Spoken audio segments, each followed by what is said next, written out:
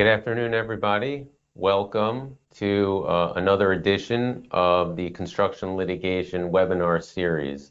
Today we'll be discussing further issues in coordinating multi-jurisdictional defenses where you have a workers' compensation claim and at the same time, simultaneously, you're defending a general liability claim. Now, just by way of introduction, I am not Tashia Rasul. I am Noah Pollack. I work with Tashia on the construction practice team at Lois Law Firm, where I am a partner. I've been here about 5 years. And we deal almost exclusively with construction injury claims.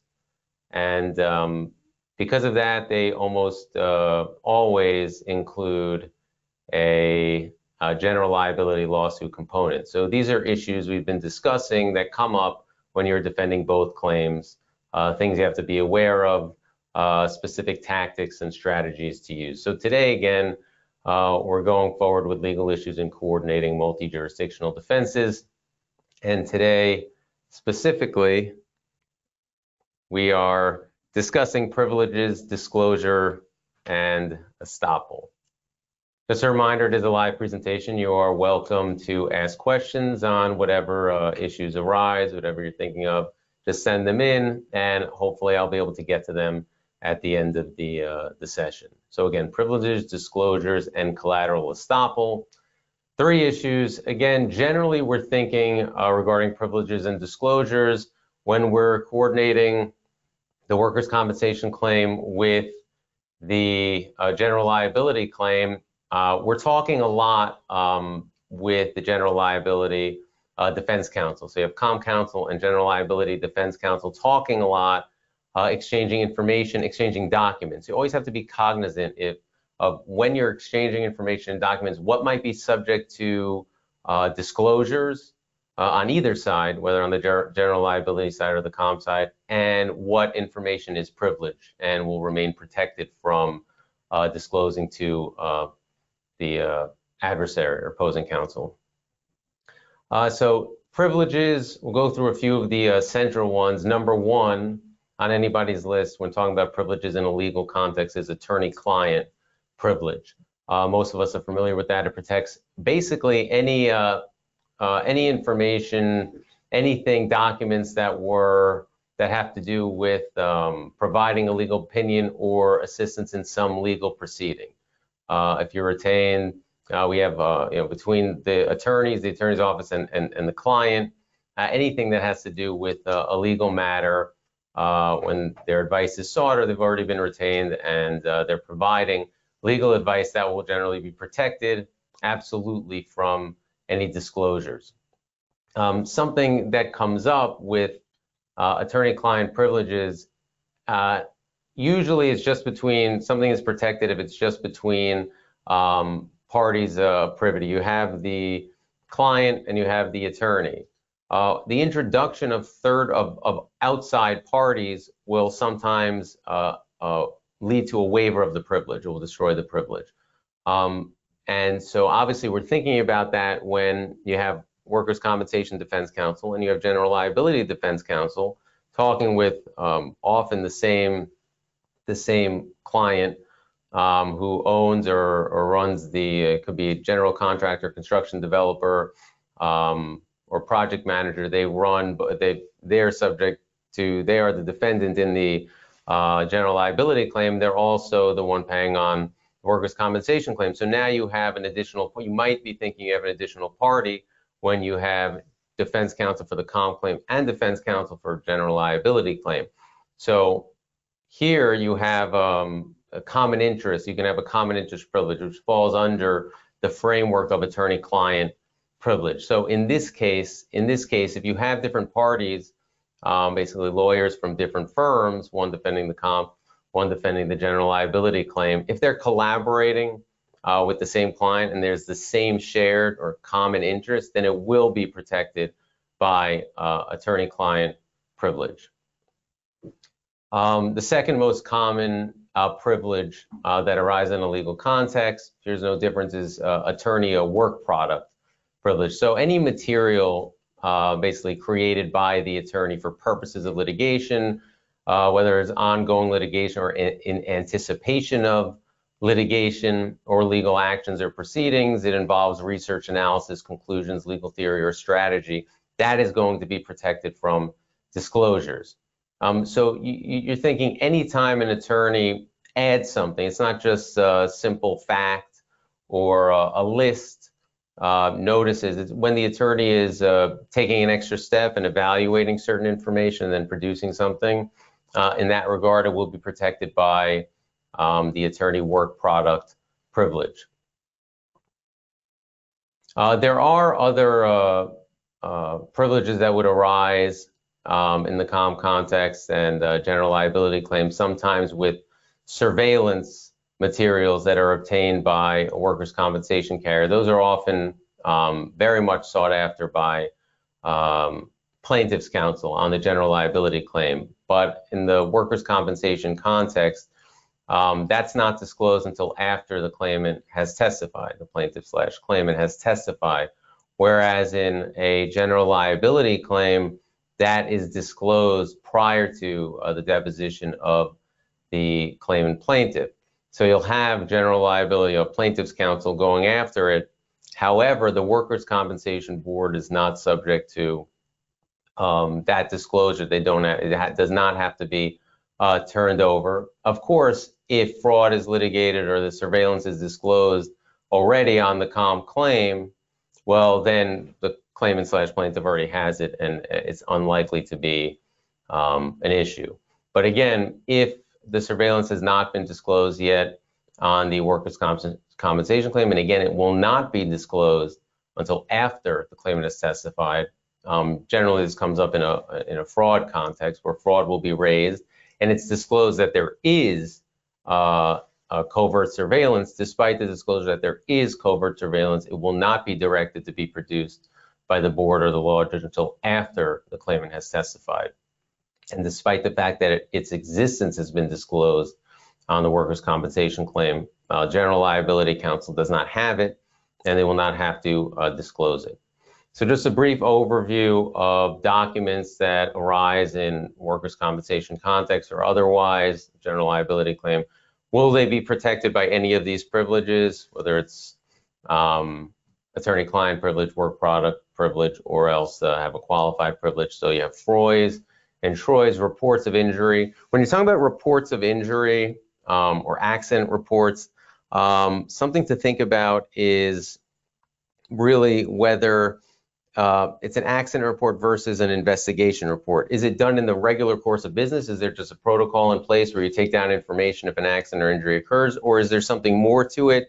Is it for purposes of expected litigation? The more it's for purposes of expected litigation, or the more something, even an aspect or component of an accident report is for the purposes of anticipated litigation, the more likely it is to be protected. Now, just because these documents are not going to be protected, obviously they're not usually going to be handed over willy-nilly. There'll be a request or a release that's obtained before it's done. Although a lot of the documents in workers' compensation are just produced, submitted to the workers' compensation board file, and they're an e-case, and all the parties to the case, including the claimant and his workers' compensation counsel, have access to that. So you have the Troy and OSHA investigation, Social Security earnings, Social Security disability claims. They're not going to be protected, and there's different methods for securing them. Union records, unions are not going to give up the records without a subpoena, so you'll get a subpoena and they'll produce them. In workers' compensation claims, they matter a lot more in OD claims. Contracts and work descriptions, if you want to get an idea of what the claimant was doing, what the employer or subcontractor was contracted for, that's not going to be protected. Now, internal accident investigation will not generally be protected, the accident reports, but again, there are components or maybe enhanced accident reports that involve an investigation, and that will often be protected from disclosure. And then medical records will usually require a HIPAA release. Now, for the workers' compensation carrier, we'll get to it. Usually, HIPAA rules, they're exempted from them, but in practice, medical providers are not just going to be handing over medical records, and you usually obtain an executed HIPAA to get them. I mentioned before there might be investigative components to accident reports, maybe a CIB report, an ISO claim search that might be protected, on-site investigation involving preliminary analysis of potential exposure, liability, what labor laws might be implicated, could be protected. And then we already spoke about surveillance, where in the workers' compensation context, it's not disclosed until after the claimant testifies, and plaintiff's counsel will not be able to get that from workers' compensation carrier. And just in general liability claims, the covert surveillance, the habit is revealed prior, that has to be disclosed and given over prior to the claimant's testimony there. There are social media investigations that are often done now. They become much more important in both the workers' compensation and general liability context for obvious reasons, especially with a lot of younger plaintiff claimants that are active and clearly misrepresenting their injuries, information regarding their lawsuit, what they've been doing. And so those have become important as far as investigation into either the comp or the general liability claim. And again, just like with surveillance in workers' compensation, it's only given over after the claimant has testified, if, for instance, fraud has been raised, whether the claimant's been engaged in work activity or misrepresenting his functional capabilities or his level of disability to doctors, whether IMEs or his own. And we have a social media investigation supporting that. It will only be turned over after the claimant has testified, whereas in the general liability and the lawsuit, it's all given over prior to the claimant's testimony. So like I mentioned in the beginning, often there's a lot of communication in this context between defense counsel on the general liability claim and workers' compensation defense counsel. And often surveillance, investigation, social media materials, they'll be discussed. It's very important. It's very important that the workers' compensation defense counsel and general liability defense counsel are cognizant of and aware that there's a limit to what should be disclosed in that communication, that really workers' compensation defense counsel should not be explicit, should not be telling defense counsel on the general liability claim that we have this surveillance and here's details about the surveillance and we have this video, and just providing all that information, because that might lead to a disclosure problem if the general liability counsel has this kind of information, specific information regarding video, covert surveillance footage, or what's been turned up in social media investigation. Then all of a sudden there might be a problem with plaintiff's counsel being able to get that general liability counsel might have to disclose it. So you want to make sure that you're not giving over too much information to the general liability defense counsel, that you're aware and they're aware that, you know what, there's going to be a limit, and you may disclose that there's an ongoing investigation or surveillance, but to get into specifics is usually you should not do that, just because you don't want to run into any problems again with disclosure, having to disclose it before you really want to, before you can take full tactical or strategic advantage of it. There are other items that they're rare in the workers' compensation context, forensic experts or environmental studies.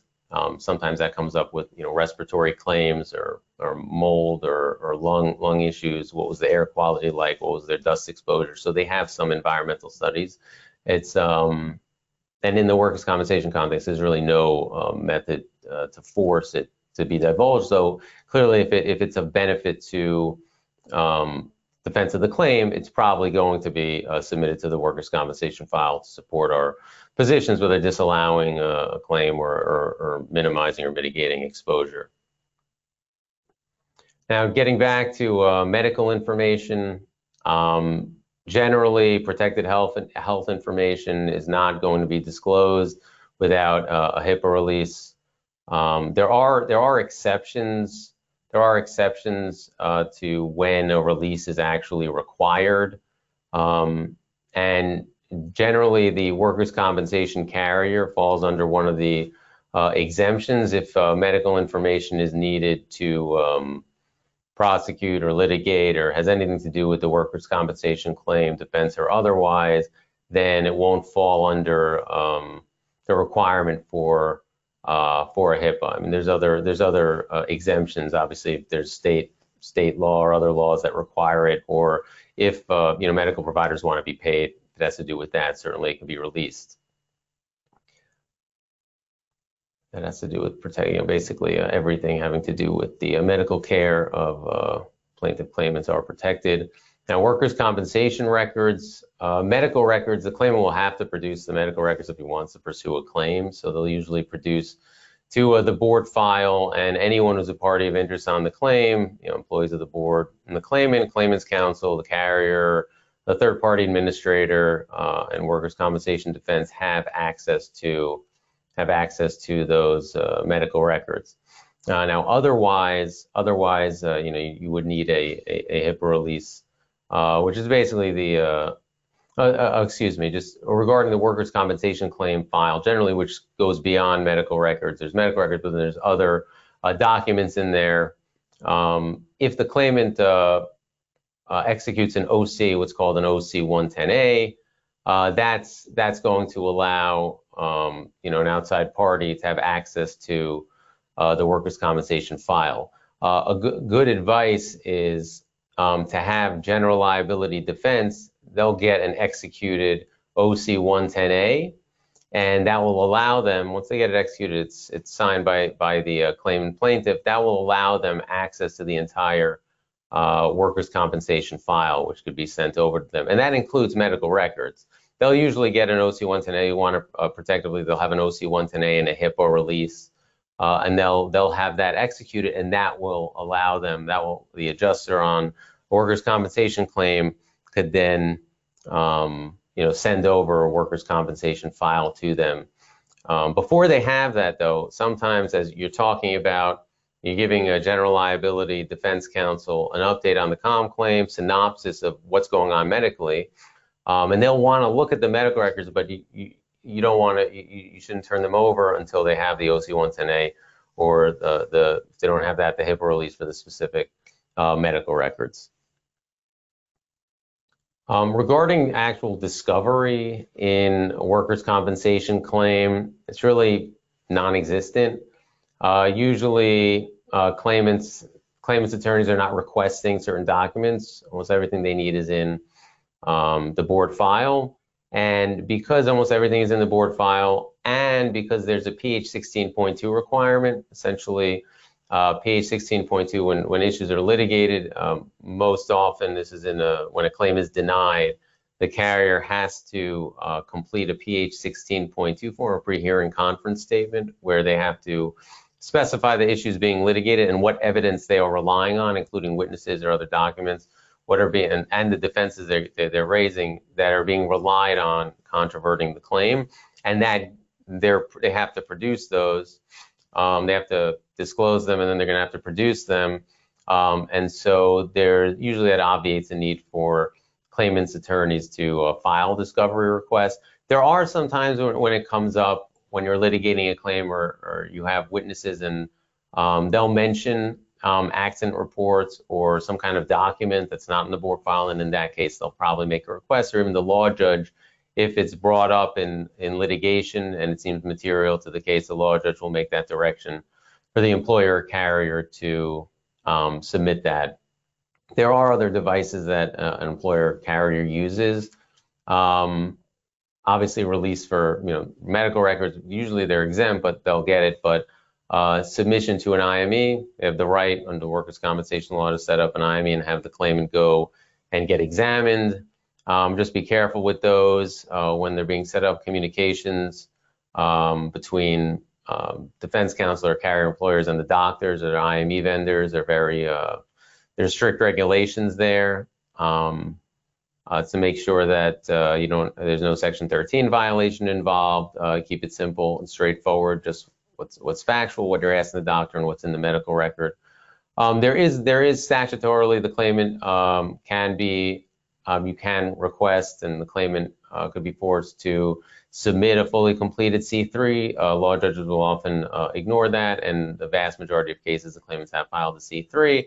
but that is something that a carrier could demand of the claimant, fully executed C3 with all the information provided.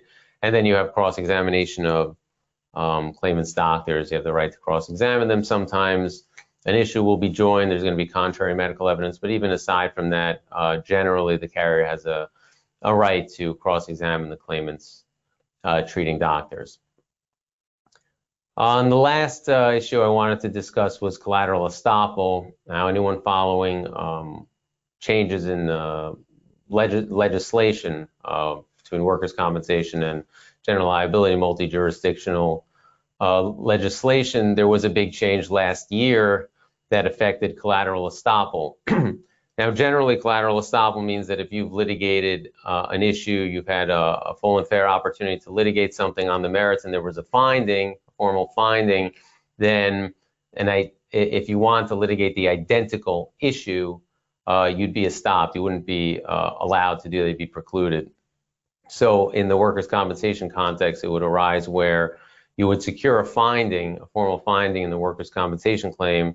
That could be as far as whether the claimant was an employee, his work status, disability, whether certain body parts are causally related to the claim, or whether surgeries or medical treatment was causally related to the claim. And you would litigate that. You would depose doctors, take claimant testimony, employer witness testimony. You get a decision from the judge and or the board panel deciding that. Now, you could get a very favorable finding, for instance, that the claimant did not injure a body part in this accident, and that could often be used on the general liability side to stop the claimant or plaintiff from raising that site or damages related to that site on his in his lawsuit. However, and so it would become a very advantageous tool in using the workers' compensation claim and findings secured there to mitigating exposure on the general liability claim. However, that was for the most part gutted, the collateral estoppel, where it's now limited to employer-employee relationship. Now that could help in the general liability context if you get a finding that the claimant was not employed, wasn't properly on site, he didn't work for this subcontractor, this general contractor. So that could certainly be advantageous or beneficial in fighting liability on the lawsuit, but they did gut everything else from collateral estoppel. Now, that doesn't change anything as far as litigating a workers' compensation claim, because again, we're still litigating to secure favorable findings, create jeopardy in claimants' cases, and mitigate exposure.